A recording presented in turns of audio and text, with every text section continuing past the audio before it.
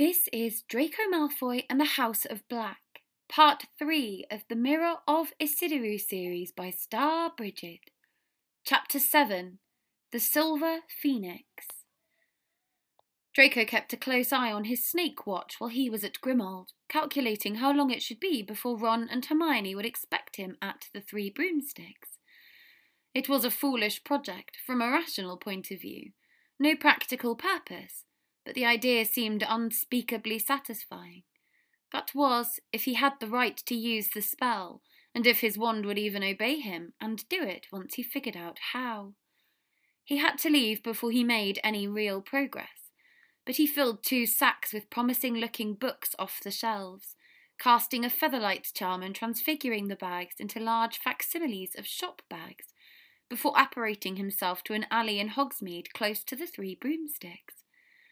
He ended up making it only a few minutes after Ron and Hermione's arrival, when the sight of new books naturally aroused Hermione's curiosity. He gave her only the vaguest answers about where he had bought them and what they were. Maybe he would enlist her in his new project later, but even she wouldn't want him talking about it in front of Ron, so he kept them in the dark and listened to them enthuse about the joys of Hogsmeade. Draco was seized with inspiration, one he promptly discarded as soon as it had come, to get Potter to give him his invisibility cloak and stake out the front of Gryffindor Tower, to observe Black's attempt to bypass the fat lady. Maybe he could even say to hell with the blue loop and stun the unaware fugitive, turn him over to justice, and see him get kissed before anyone was wiser about potential innocence. Severus would be happy. Hermione wouldn't be. He made his first appearance at the Halloween feast in the Red Line, and was amused to watch all of the Slytherin tables seem to relax, seeing him take a seat there. Memories of him loosing the Malfoy family troll in the dungeons 2 years ago had not faded quickly. "No need for a public service announcement this year, then," Blaise quipped. "Unfortunately," Draco groused, "I have no dank and nefarious deeds to accomplish to save me from having to celebrate Samhain with you lot." "It's a shame you can't go home to the manor for this," Theo said, gazed towards Draco fond for once, in the only thing that seemed to make it fond these days, memory. "Your family's having a Samhain masquerade this year, aren't they, with bonfires? Samhain at Malfoy Manor is amazing." "I never got invited," Pansy said gloomily, and the thought seemed to ruin her Halloween. Nearly Headless Nick managed to spare himself from his Death Day party long enough to provide a dinner show, though Draco could hardly see or taste anything before him. The urge was overwhelming to go back to Slytherin and look at the books from Grimmauld Place, so much so that he regretted coming at all. Draco cut out of the feast as soon as it was respectably possible, not wanting to get caught up anywhere near the drama that would be ensuing any minute now in front of Gryffindor Tower. It was a welcome relief, the thought of what seemed the inevitable Halloween chaos not involving him for once. He had his books to scour for any references to the spell he needed, except he had not even made it back securely to his dorm, before the word started around that they were all to go to the Great Hall. He'd forgotten. Black's intrusion meant the school on lockdown, not just Gryffindor. Great. Of all the useless things he had to relive, there was this sleepover when he had books to read. "The teachers and I need to conduct a thorough search of the castle," Dumbledore told them as McGonagall and Flitwick closed all doors into the hall. "I'm afraid that for your own safety you will have to spend the night here. I want the prefects to stand guard over the entrances to the hall, and I am leaving the head boy and girl in charge. Any disturbance should be reported to me immediately," he added to Peter Weasley by his side, who looked like his brother's best friend in peril was his Christmas come early. "Send word with one of the ghosts. Oh yes, you'll be needing." Dumbledore's wand just had to wave once, to turn the scene that had been a Halloween feast into a slumber party, tables flying out of the way against the walls, hundreds of comfortable non-house affiliated purple sleeping bags waiting for students on the ground. It was impressive enough in its casualness to remind Draco why he found this man more frightening than Voldemort. He could only stand there awed for so long, though. Eventually he began to wonder how slim the chances were that Severus would let him sneak off and stay in his rooms that night instead. "Sleep well," said Professor Dumbledore, closing the door behind him. The Gryffindors seemed to enjoy their newfound celebrity, as even Blaise, free of his splint but still favouring his hurt arm, had gone up to Patil and Brown to ask what was going on. Head boy Peter started trying to hustle everyone into their places, eager to deprive anyone of the incidental fun that could come with the occasion. It was a stark change in circumstances, from the freedom of apparating between his family's ancestral homes, unwatched and unnoticed, to becoming yet another schoolchild clumped up like a refugee for his own supposed safety, while Peter Bloody Weasley got to lord it over him. He couldn't stop being 13 soon enough. Being 13, it turned out, delivered the unfortunate situation of not knowing where to put his sleeping bag. Little order seemed to have been obeyed when it came to houses, as people just rushed in small groups of often cross-house friends and relatives to find the most favourable places to put themselves in Peter Weasley's allotted time frame. Draco didn't see any of the other third-year Slytherins, and even if he had, he didn't know how safe he would feel sleeping around them, without a bed to charm and lock around himself. It would be the first time he had slept without any real protective spells in many years, and maybe that meant it would be best to try and not sleep. "Where are the second-year Ravenclaw girls sleeping?" Draco asked some passing girls with Ravenclaw ties, and received perhaps the most judgmental stares he had ever gotten in his disgraceful life. "Luna?" he called out dismally, looking for the bright flare of white blonde to signal his cousin's presence. But there were too many students, and knowing her, she'd probably secured a sleeping bag in some unseen corner by herself and gone to sleep already. "Draco!" a voice hissed. "Draco!" And from its magical amplification, as well as its bossy shrill tone, he knew it to be Hermione's. A grin split his face as he followed the sound, ignoring the stares he got. His usual need to play it cool and hide his attachment to Gryffindors paled in the need to find a place to sleep, or at least pretend to, before the wrath of Peter Weasley came crashing down upon him. And maybe, if he was by the three of them, it would be safe to sleep without spells to protect himself. Who would dare touch him if he was lying beside Harry Potter? It was a shame they had all taken their secure positions in the corner already, but Ron and Potter were easy enough to magically unroll in their bags out of the way like great unwanted lava or grapes. "I want to sleep by Hermione," he said, rather than admitting he wanted to lodge his bag where all three of their bodies were shields between him and the rest of the hall. "Why did you have to keep yelling to him again?" Ron groaned. Draco flicked his wand and rolled Ron right back over, wiggling his eyebrows and making a silly face to mollify him. Potter looked sullen to be the only one to have to roll himself back. He ended up closer to Draco's feet, with Hermione by his head and Ron by his side. He sat up anyway, pushing up his glasses with a flash of green eyes behind them that made the thought Draco was about to sleep near him suddenly seem fraught with more than a question of protectedness. "It's very lucky he picked tonight, you know," said Hermione, seeming to pick up where they'd left off talking. "The one night we weren't in the tower." "I reckon he's lost track of time, being on the run," said Ron. "Didn't realise it was Halloween, otherwise he'd have come bursting in here." Hermione shuddered, but Draco sat up to try and reckon it out. "The most obvious answer would be he wanted to get in when no one was there." Though that didn't accord with his working theory of Black trying to have a sentimental family reunion with godson Potter. It did set his mind wandering, though, almost regretting Severus's grudge, for having held him and Severus back from his initial thought, trying to find Black and talk to him themselves. What, to lie and wait for Harry, you think? Ron asked, and shuddered. Imagine if it had been me to go in there first. Don't worry, Ron. I'd give Scabbers a good home, Draco deadpanned, with my peacocks. But Ron's laughter was more pointed than he expected. Safer than with Crookshanks.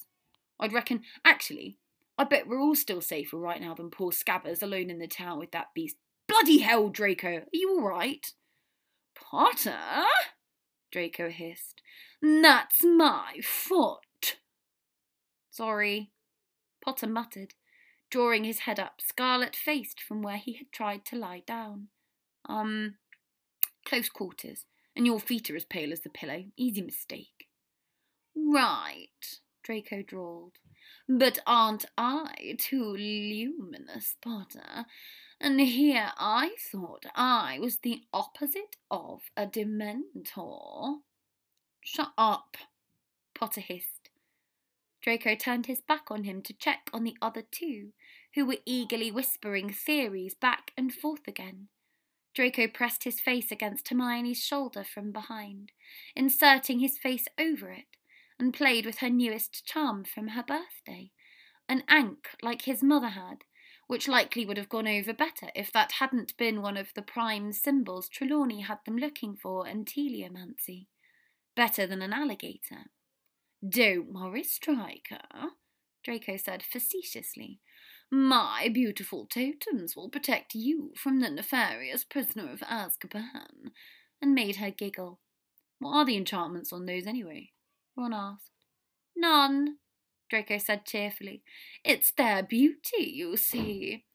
He pulled his hair out of his clasp, deliberately fluffing it, before pulling off his coat and posing ostentatiously. Beauty is a powerful force against evil, you know. Ow!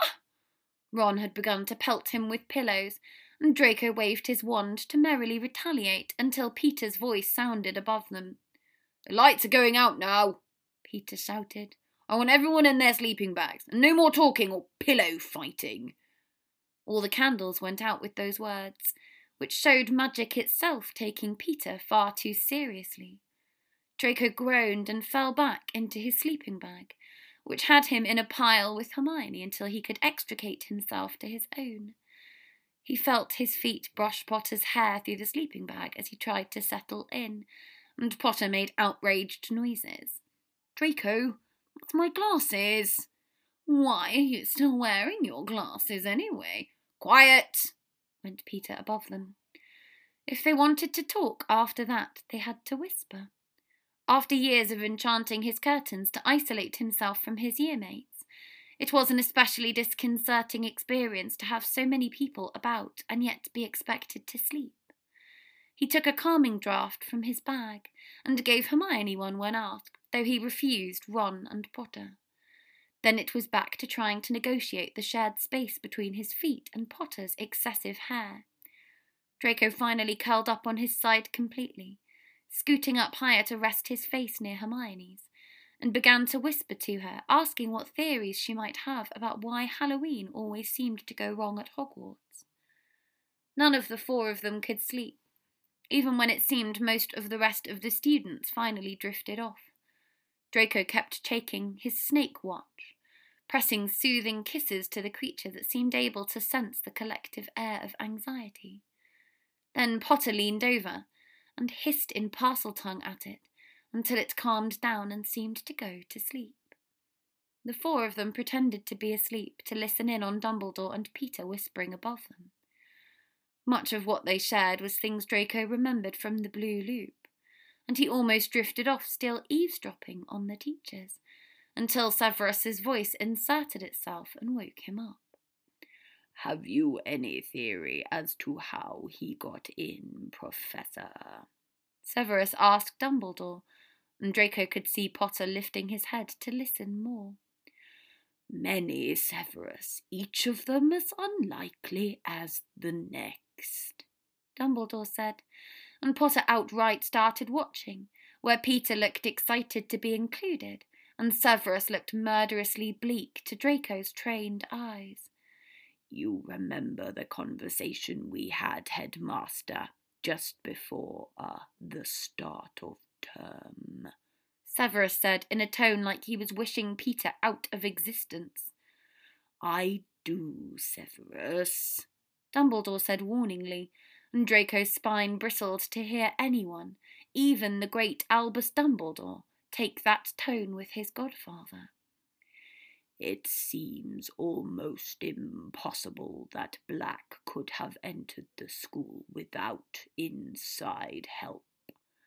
I did express my concerns when you appointed. Lupin, Draco thought, and wondered if a listening Potter or his friends would finish that sentence in their minds as well. Not that they would ever believe it. I do not believe a single person inside this castle would have helped Black enter it, said Dumbledore in a more foreboding tone, before leaving to go speak to the Dementors. Draco heard Hermione make a soft sound of wonder, no doubt at the look of genuine hatred that flashed clear as day over Severus's face as he watched Dumbledore go. She wouldn't know, like Draco did, how little of that decades-old resentment was truly for Dumbledore himself, but for the man he harboured and sheltered against all reason, because Severus was right. How would Black be getting in like this without Lupin's help, and the full moon the perfect excuse for Lupin to be out of sight? Ron's hand on his wrist drew his attention back to the Gryffindors, all four of whom were leaned together now, eyes open. What was all that about? Ron mouthed. If it had just been him and Hermione, Draco might have tested saying the name. Little good it would likely do him even with her. As it was, he feigned the same ignorance as the rest of them. Whispers and rumours over Black took over the castle in the week to follow, much like talk of the Chamber of Secrets had dominated Hogwarts after last Halloween. They were fated, it seemed, not to have very long of peace here, which Draco at least preferred to boredom, or he would have thought, but for his frustrating sense of impotence surrounding the whole topic, both genuine and self-inflicted. Do you think Lupin helped Sirius Black get into the castle? He asked Severus, the first time they were alone in his chambers after Halloween. Severus just levelled him with a chilling stare, and Draco hastily told how he'd overheard him and Dumbledore, though he assured him he hadn't explained what he understood to the listening Gryffindors. And you're right, sir. It would make more sense if he had inside help, although Lupin was friends with James Potter too. So if he thinks that Black was the one to hand him and Lily Potter over to the Dark Lord... A darkness swept through Severus's cold eyes when Draco said the name Lily, that made Draco remember what his mother had told him about those two, though he had hoped to forget it as useless hearsay forever. But even if Black was the one to hand them over, and you know I think he might not have been, even if he was, if he could convince Lupin he wasn't, then maybe... What? Severus interrupted, aspect going more forbidden than ever. Did I tell you, my young and distressingly impressionable godson, about interfering in matters you do not understand? I showed you that memory of mine to dissuade you, not as an invitation at future interference. I am poor served indeed if you have taken it as such. Concentrate on beating Gryffindor. That is what I need from you, godson. The only thing I need. If Draco really thought Black was trying to kill Potter, he might not have let it go. But as it was, he did have a formidable Quidditch match looming, if formidable in a different way than everyone might suspect. He'd already gone to Hagrid and Severus earlier and gotten nowhere, trying to warn them about the threat of Dementors interrupting the match, and he considered trying McGonagall now, but this close to the actual event. It was getting to the point where he would be incurring suspicion by predicting it, without much prospect of changing it. His plan ended up being just to catch the snitch before Potter could contrive to fall. Potter already had it hard enough at Quidditch, with the constant tailing he was receiving for his own protection, most irritatingly by Peter Weasley. Even Quidditch Madge McGonagall set Madam Hooch as a watch on their practices at night, and Potter told him she had considered cancelling the night practices entirely. Draco's only response was bemusement that Potter was being so friendly just days before their match. Last year, Potter had been as cold as the grave to him, but, in retrospect, that might have been due to Potter thinking him the heir. "Why shouldn't I be?" Potter asked, before getting a very un-Potter-like look and saying, "It's not like I'm going to catch the snitch anyway." Draco resisted the surreal urge to pretend to be a Dementor at him. Suddenly he was beginning to understand his former self far better. Saturday morning dawned as stormy and ugly outside as he remembered. He didn't have a hurt arm to try and weasel his team out of it, much as adhering to the old timeline might have given an excuse in his own head. At least he had Potter's clasp for his hair, which was coming in handier than Potter would probably have liked now. Hermione came up to him before the match, out of place in a sea of wet green uniforms, and he assured her he had no intention of using any charms stronger than an impervious against the weather. Hermione said she had already cast one on Potter's glasses, and so they were even, which suited him. Things had been slightly strained between him and the Gryffindors after Severus substituting for Lupin in defence over the full moon, and the very unsubtle lesson in werewolves he had delivered, along with the detention he had given Ron. Personally, from the account of Ron questioning Severus's authority, Draco thought he had well deserved his fate of scrubbing bedpans without magic, but best not to share those thoughts, or use any dodgy charms to undermine these noble do-gooders' Quidditch enterprise. "Malfoy, get your girlfriend away, she's a spy in a mud!" Draco could almost hear the word mudblood come off Flint's lips before he thought better of it, and then lost his nerve even to say Muggle-born. "A Gryffindor," he finished lamely. Draco just turned back to Hermione, as if his captain hadn't spoken, while thunder rumbled above them like some god had been angered by Hermione's presence. "Oh, he's wrong, though, isn't he, Striker? Your loyalties must be so conflicted," Draco drawled. "Agony for you, trying to choose between your house with your lesser friends and where your heart truly calls. Me, Draco Malfoy, your bestest of friends, your beloved Frankenstein." "Of course I'm supporting Gryffindor," Hermione said crisply, wrapping her green and gold scarf tightly around her neck against the wind. "But I do hope no one gets hurt, even Slytherins. Good luck, Draco." She gave him a kiss on the cheek and walked off to her house's stands. "Don't worry," Draco called ostentatiously after her. "I won't tell anyone you're really rooting for Slytherin." She turned and gave him a severe sort of non-smile that warmed his heart, all too briefly, before the wind hit too hard to feel warm at all. Everyone in the school was there despite the weather, and despite Draco's ragged threats at the start of the semester. The old Malfoy Invincible banner had made its appearances amongst his year-mates. He thought it rather ironic, given how, in its first appearance, he had not only lost the match, but every bone in his entire body. But maybe Millie and Pansy hadn't felt like making another banner. Malfoy semi-competent? More striking than fellow Slytherins, though, was the companion they seemed to have allowed begrudgingly into their midst. She stood out, not for the Ravenclaw colours she might have worn, but for her headpiece. It was a great, massive green rattlesnake baring its poisonous jaws, with the cute little excited face of Draco's cousin peeking between them. "Luna!" Draco called, running over in defiance of the sheets of rain between them. Luna, your hat! Merlin, Luna, your hat! I don't know if it'll stand up against the weather, Luna called, but I had to show my support to my favourite cousin. Draco felt an ear-splitting grin take over his face. Here, come closer, impervious, he cast, and the rain seemed to land on it a little less brutally. She reached down and squeezed his wet hand from the bottom of the stands, before his other hand was seized by a very drowned-looking pansy.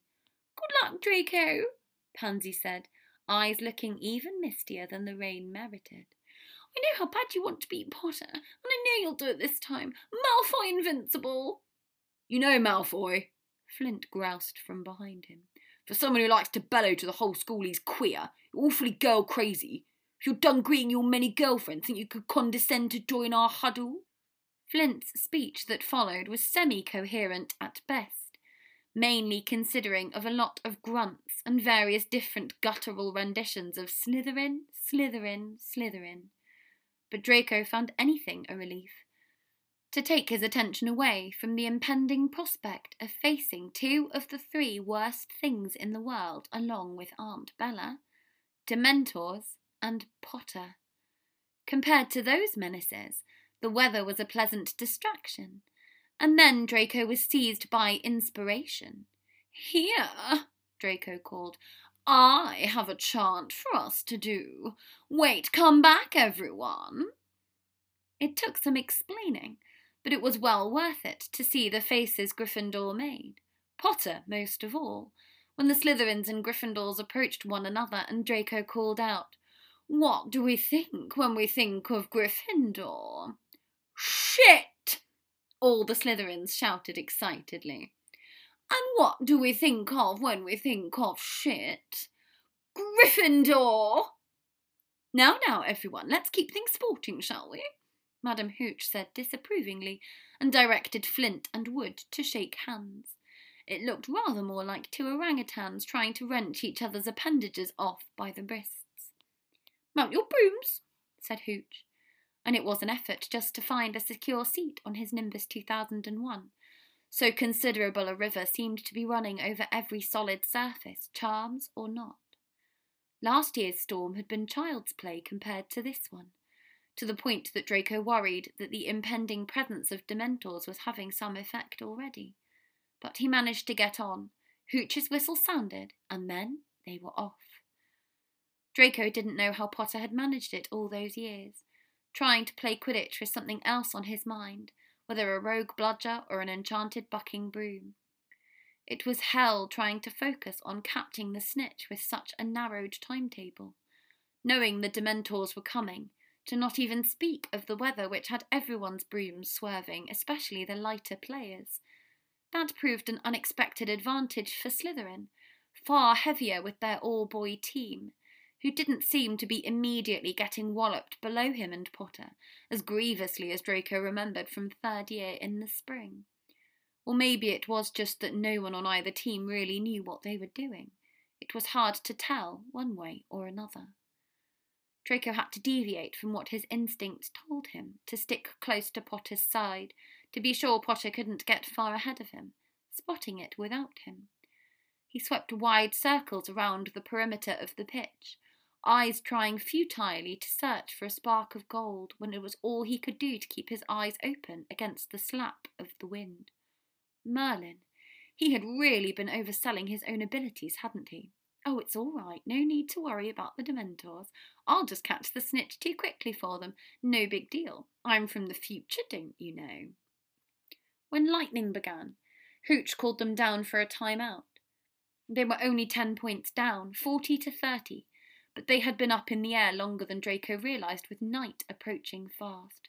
You have to catch the snitch, Flint kept saying, actually shaking Draco at one point, as if that would make it more likely. And then they played on. Upon the restart, Draco had to grudgingly acknowledge that Potter's sense for the snitch was sharper than his, so tracking Potter might be the best strategy to find it. He had to get close for that blurred dark red shape to notice him, But when he did, Potter appeared before him with photographic clarity, with the strike of a bolt of lightning just behind him, his hair swept back by rain, in that lightning whose thunder seemed to rumble from beneath them. They were so high in the wind and gale now, the thunder was below that would roll everyone playing beneath them away like a hurricane, and leave only the two of them, locked in the struggle that Potter would always win, if something darker even than Draco didn't send him falling. "Going to follow me even in this rain?" Potter yelled, only for a bludger to come hurling up where their face-off had made them drift lower into range of play. That was the speed and force of the wind. Draco laughed his head off, making sure Potter could hear him. When Potter just barely dodged, pale wet face even wetter and paler as he swung back up beside Draco. His snarl was strong enough that it was clear whoever had hit the bludger, he blamed Draco for it. "You must be loving this chaos. You're right in your element." Draco spat out rain and tried to smirk over at the Potter blur, even as his broom wobbled and bumped in the air beneath him, cold permeating all through. "It's true, Potter. I've got chaos in my blood. You don't stand a chance." "Run your mouth when you catch the snitch," Potter retorted. And oh right, that was what they were up here to do. It had almost slipped Draco's mind. So much for ending the match early to prevent the possibility of Dementors. In his defence, though, what could be more distracting than Harry Potter? Draco squinted, rubbing his stinging eyes to try and make out anything golden, but it was hard not to stare only at the shape of rain-soaked Potter, flanked once again by his halo of lightning, like he was the one who the storm was coming from. All the power of the tempest crashing out from that slight form in red, so rain-darkened, its shadowed hue was almost indistinguishable from the wet green of the Slytherins. Draco's gaze only left Potter when Potter seemed to spot something, but it was a faint, an unusually subtle feint by Potter's standards, that jerk of his head to look like he'd seen gold when there was nothing but black. The black of a massive, motionless black dog, as huge as the one Draco had seen on the streets outside Grimmauld Place, like the Grim from the sheets for Trelawney's tassiography readings, alone at the top of the stands, with the lightning fading more slowly where it hung around the aura of the dog, the halo seeming instead to turn dark. And then there was movement in Draco's peripheral vision, as Potter's gaze went from the dog to the air between them, where there was gold at last. And Draco had always been a step behind and missed it. Potter began a kamikaze dive towards Draco, zooming in already closer when Draco should have been based on where they started. Draco flattened himself to his broom, squinting his eyes against the rain, trying to ignore the threat of Potter and narrow his entire world to the gold. Potter had said he would catch the snitch no matter what, but Draco had to try. The whole world seemed to go quiet and cold in the moment the green leather of Draco's glove hit the snitch's wings. He would have thought the Slytherins would be cheering, as the snitch had stayed somehow in his hands, instead of slipping away. But when he tried to cry out in victory, his own voice came out silent. The cold was worse than it should have been, even in the storm. "Potter!" Draco called, snitch still firmly in hand as he resumed the dive, this time down towards the action of the match to try and understand what had happened, while his spine was crawling with the need to fly higher instead. Away, his bones were telling him, up to the moon if necessary to get away from what lay below. "Potter, where did you go?" Had the others even realised Draco had caught the snitch and won the match? Not that he was sure enough about the score to know he'd won, but judging by the time out, he almost certainly had. Why then? Why wasn't there any cheering or sound at all? There was only this silence, like a hole had opened up in the ground below the Quidditch pitch and swallowed up the entire school besides him into its gaping black maw. Just him, and that black dog at the top of the stands left. The wind was no longer as strong, like the world was slowly being folded away from behind him, and Draco heard a voice, clear as the second the words had been spoken, inside his head. Lord Voldemort is not sure that he will forgive this time. You called me back for this, to tell me that Harry Potter has escaped again. Draco, give Rowle another taste of our displeasure. Do it, or feel my wrath yourself. Crucio, Draco mouthed, just as he had shouted the word before, and the fans waiting to cheer his victory were Dementors on the ground, the first time in his life he had ever beaten Harry Potter. Expecto Patronum! And just as it had appeared in the Chamber of Secrets, there was a phoenix sweeping in, only this Fawkes was made of silver light, the substance of thought escaping into a pensive of Lupin's wolf, the luminance Potter had spoken of as he touched Draco's hair, the opposite of a Dementor. Except perhaps that was Dumbledore himself, come down from the stands to stalk across the glass in the dying rain and dark, wand blazing out a searing flash of light that had the Dementors raising their arms against its brilliance, the phoenix flying at them silently but with a violent, righteous cry Draco could almost hear in his mind from when Fawkes had blinded the basilisk. It was one of the most beautiful things Draco had ever seen, watching where he could not before, the ethereal but deadly swoop of the phoenix's wings driving back the mass of darkness below. The Dementors fled into the air, making Draco cling to his broom harder, thinking with his first rush of mortification how he had not even thought to draw his own wand.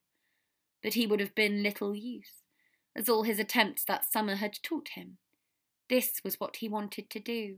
He knew that now, as the silver phoenix flew its crescent circle all around the faces of the Dementors and set them fleeing en masse, no matter their numbers, the whole stadium one suspended mass of light, more brilliant than if every student had taken out their wand and cast it. Such was the light that the phoenix brought as it descended on its enemies. The light faded, to the sight of Dementors dissipating away in the clear night air, disentangling from where they had been crouched together ready to feast, the unmoving form of Harry Potter, in robes too darkened by water and mud to tell they were meant to be red. Potter! Draco screamed and landed on the ground, throwing his broom aside. He came face to face then with Dumbledore, the light still returning to his wand as the Phoenix Patronus disappeared in a curl of smoke. Draco stared at Dumbledore frozen, before Dumbledore walked past him to bend over Potter, and then Potter's teammates and Draco's own landed to cluster around their respective seekers. Malfoy! Malfoy! Flint was calling, and then had grabbed the snitch from Draco's unmoving hand. Look, Madam's hooch! Malfoy caught the snitch, it's over, we won! The fight that erupted then between Flint and Wood was a thing to behold, requiring no fewer than 4 different professors to separate the two of them once they had gotten started. Flint screaming about Wood being a sore loser, and Wood screaming about how eager Flint was to claim victory over Harry Potter's dead body. Potter wasn't dead, but you wouldn't have known it from the chaos that erupted on that patch of grass, in the midst of wailing and lamentations of those who genuinely seemed to believe Potter was fallen for good. Oh, Draco thought dully, so the blue loop has been followed as best it could. I'm just Diggory, catching the snitch because Potter fell. Except he'd heard about Diggory nobly offering to have the match replayed. There was no chance of Draco doing that. Even if he would have so much as considered it, he would never have been able to set foot in Slytherin House after, for the rest of his days at Hogwarts. He wasn't a Hufflepuff. Slytherins didn't have replays after they had already won.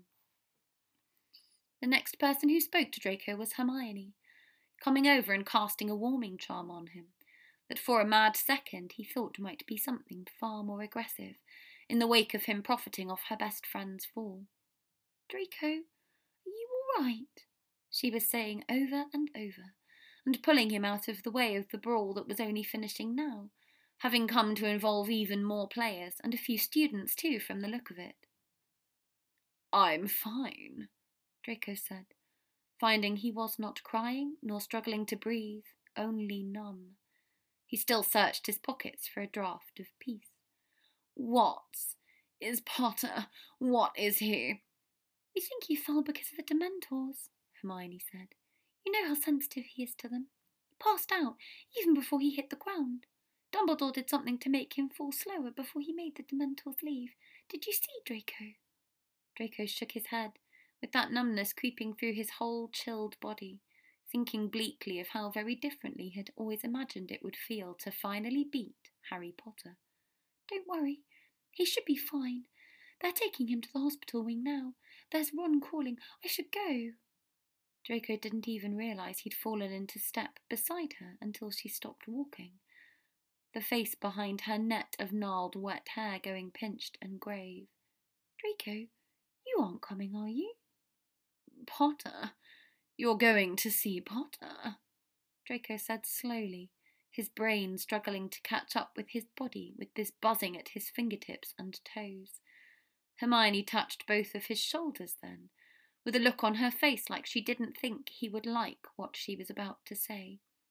"Oh, Draco, look, the entire Gryffindor team is going with him and Ron," she said meaningfully, and heaved a sigh when he didn't seem to catch her drift.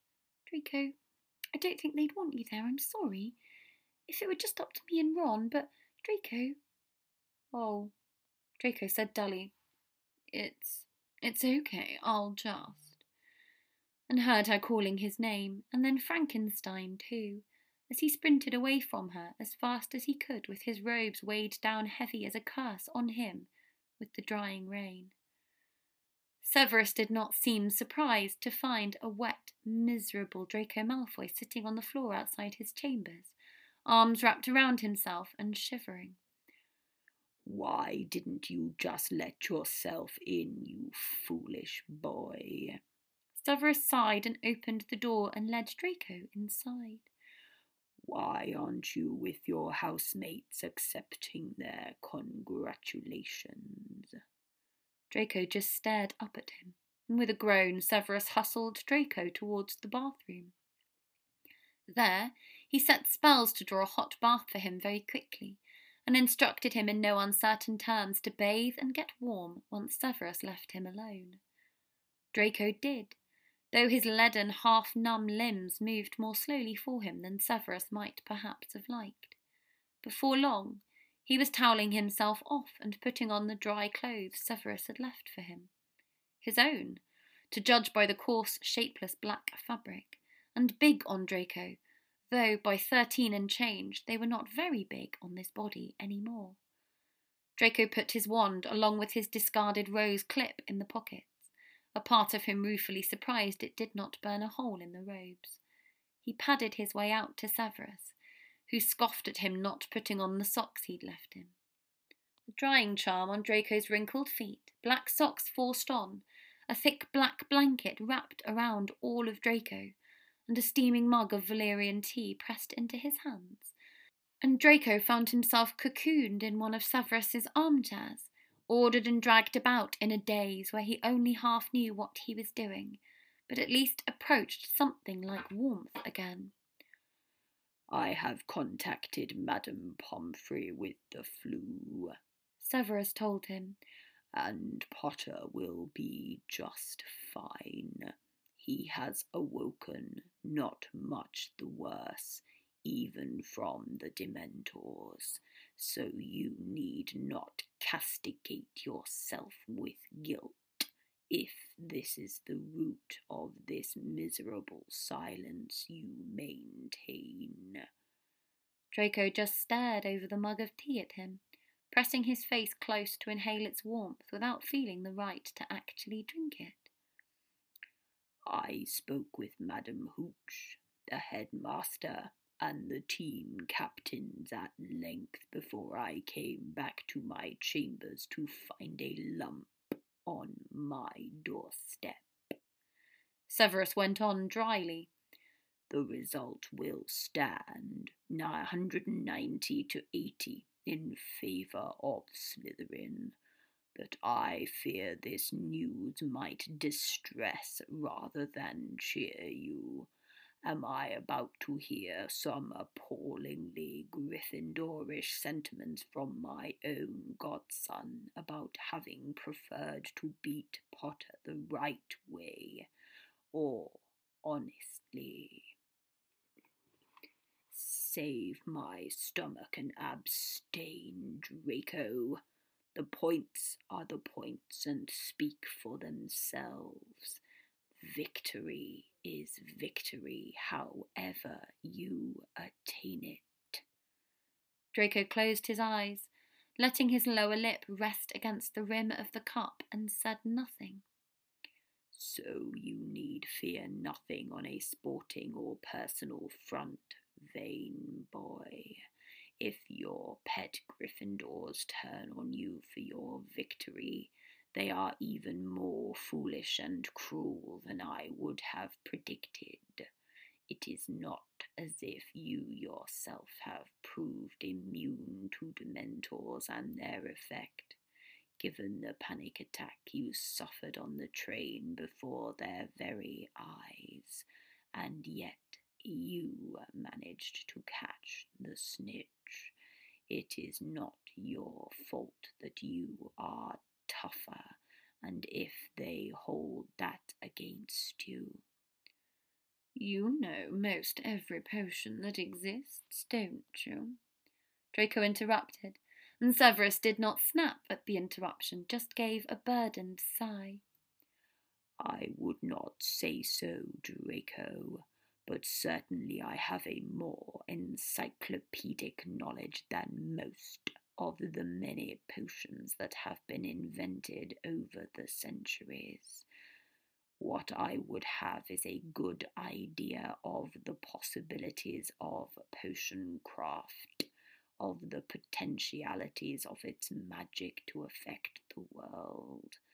If it is to go back in time you want, I regret to inform you that potions have no sway over such things. You know about love potions, of course, Draco said dully. You teach them. Amortentia and the like, weaker ones too. He rubbed his eyes, trying to gather his thoughts to ask what he needed, and not caring what conjectures that led Severus to make. Is there an opposite to Amortentia, like an unlove potion? Some potion that instead of adding romantic feelings from the person who takes it, removes them. Draco blinked to clear his unsteady gaze, and looked Severus in the eye pleadingly. I'm not talking about a potion to cause hate or anything like that. I'm talking about something to just make you stop being in love with someone. Severus shook his head, a bitterness twisting through his whole expression that showed the thought was not entirely new to him. Or a spell? Is there a spell like that? To just take what feelings you have for someone and cut them out? Just excise them entirely, like they hadn't been there? Not your behaviour, whether you act on them, but just a way to get someone out of your head for good. I mean, other than obliviation, and I don't even know if that would truly alter sentiment. Draco, Severus said, with so much gentleness it made him feel worse than rage would have. Draco, you know a love potion is a misnomer, don't you? I know, Draco said suddenly. Love is something beyond the power of magic to affect. Even Amortentia doesn't create real love, but obsession. So then it wouldn't make any more sense for magic to be able to take love away either. That would be very dark magic, even if it wasn't impossible. But there isn't even a potion to take away obsession. Would an antidote to an existing love potion work, even if the obsession hadn't been engendered by magical means? Draco, Severus said, and took the edges of the blanket to wrap it more securely around his godson's trembling form. Listen to me. I have researched this topic as it happens, and if you trust in my expertise in potions and in dark magic, I can assure you, without any doubt, that there is no way to willfully stop yourself from caring about someone, magical or otherwise, even if they do happen to be a Gryffindor, this object of one's affection, he added, lip twisting, which you would expect, whichever cruel gods govern the laws of magic, to have them admit to be awful enough to permit an exception to their rules on such grounds. It's not a Gryffindor, Draco blurted before Severus's non-reaction made him wilt lower. Severus cast another warming charm on him. It's not me I'm even talking about. I don't have feelings or anything like that for anyone. It was a theoretical question I'm asking, because, love potions are in the purview of the Department of Mysteries. There's supposedly a fountain of Amortentia there, and I'm going to be an unspeakable. I mean, not that there would be anything wrong if I did have, some puerile crush on someone. Now that I'm 13 and into puberty, it's developmentally normal age to begin romantic attachments. He was startled into a laugh at the baffled, disgusted look that put on Severus's face. Well, that's what Hermione says. But I'm not. I wasn't asking for myself. It was just a stupid question. It was, Severus agreed. A stupid question. With the dismay on his face of such a distressed kind, it left Draco with little doubt his godfather had seen through him. I don't want to, Draco choked out, looking away from the gaze he wanted more than any other person's in the world to look at him and see something worthwhile. It's not like I tried to feel like this about. That's why I was asking, because I don't want to. He had never wanted to care about Potter the way he had, but it was worse than in the blue because he knew Potter now, and the sight of him, fallen into a pit of Dementors, had been, I know how much you hate him, and I hate him too, believe me. You'll never understand how much I hate him, but I can't help it. I still... Severus heaved a sigh that seemed to last minutes. But there was no mockery in that bleak gaze, no judgment, only the same resigned hopelessness Draco could feel in himself, like the condemned prisoner finally locking eyes with his executioner and accepting there would be no malice in the axe. There are some things, Severus said finally, beyond the power of magic, beyond the power of explanation or our own wills to prevent or even change. Do not be ashamed, Draco, to find yourself unable to control the contents of your own heart. But do not let that delude you either into believing that just because someone holds your heart, that makes them worthy of it. Severus paused, and then the last pretence dropped between them. What do you even see in the Potter boy?